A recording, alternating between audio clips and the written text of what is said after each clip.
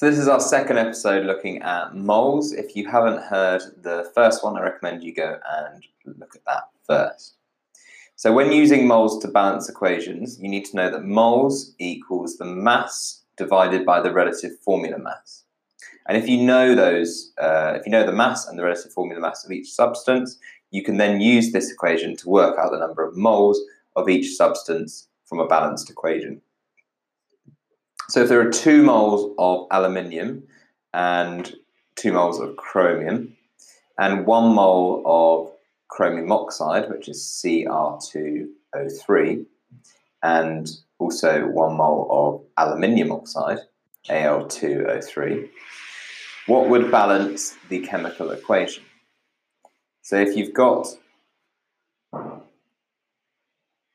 2 aluminium and 1 chromium oxide, then you need to make sure you have 2 chromium atoms on both sides. You need to make sure you have 3 oxygen atoms on both sides, and you need to make sure you have 2 aluminium atoms on both sides.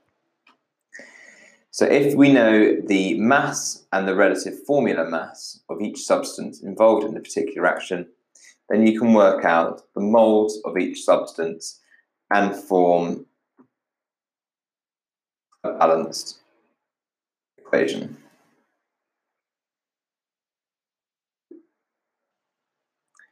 In chemical reactions, it's important to use up a reactant completely.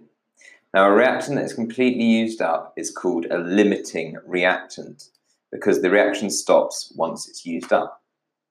So, for example, in neutralizing an acid, it's important that no acid remains after the reaction, and this is achieved by using an excess amount of the other reactant. Now, all excess means is more than is necessary. So to recap that, a reactant is completely used up in a reaction, then it is called the limiting reactant. How do we describe it when more of a reactant is used than is necessary? Remember, that is what we call an excess. When a substance is dissolved in solution, we use the solution's concentration to calculate the number of moles. We can measure concentration using different units. So, for example, we can use grams per decimeter cubed, and we can also use moles per decimeter cubed. So for grams per decimeter cubed, in order to get an answer in these units, we must divide the mass of the total solid in a solution by the volume of the total solution.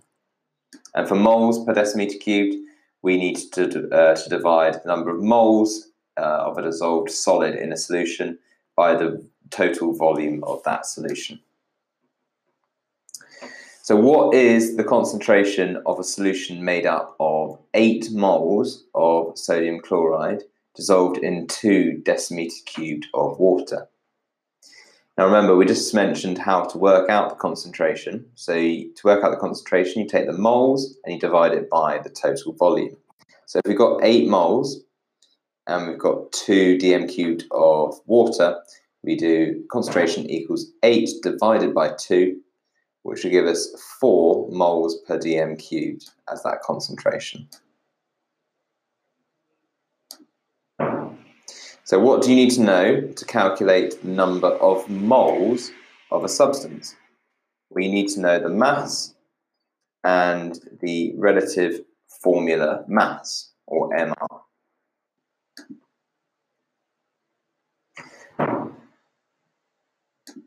So a number of moles of a solid dissolved in a solvent determines the mass of the solute in the solution. So the units that concentration can be measured in, they are grams per decimeter cubed and moles per decimeter cubed.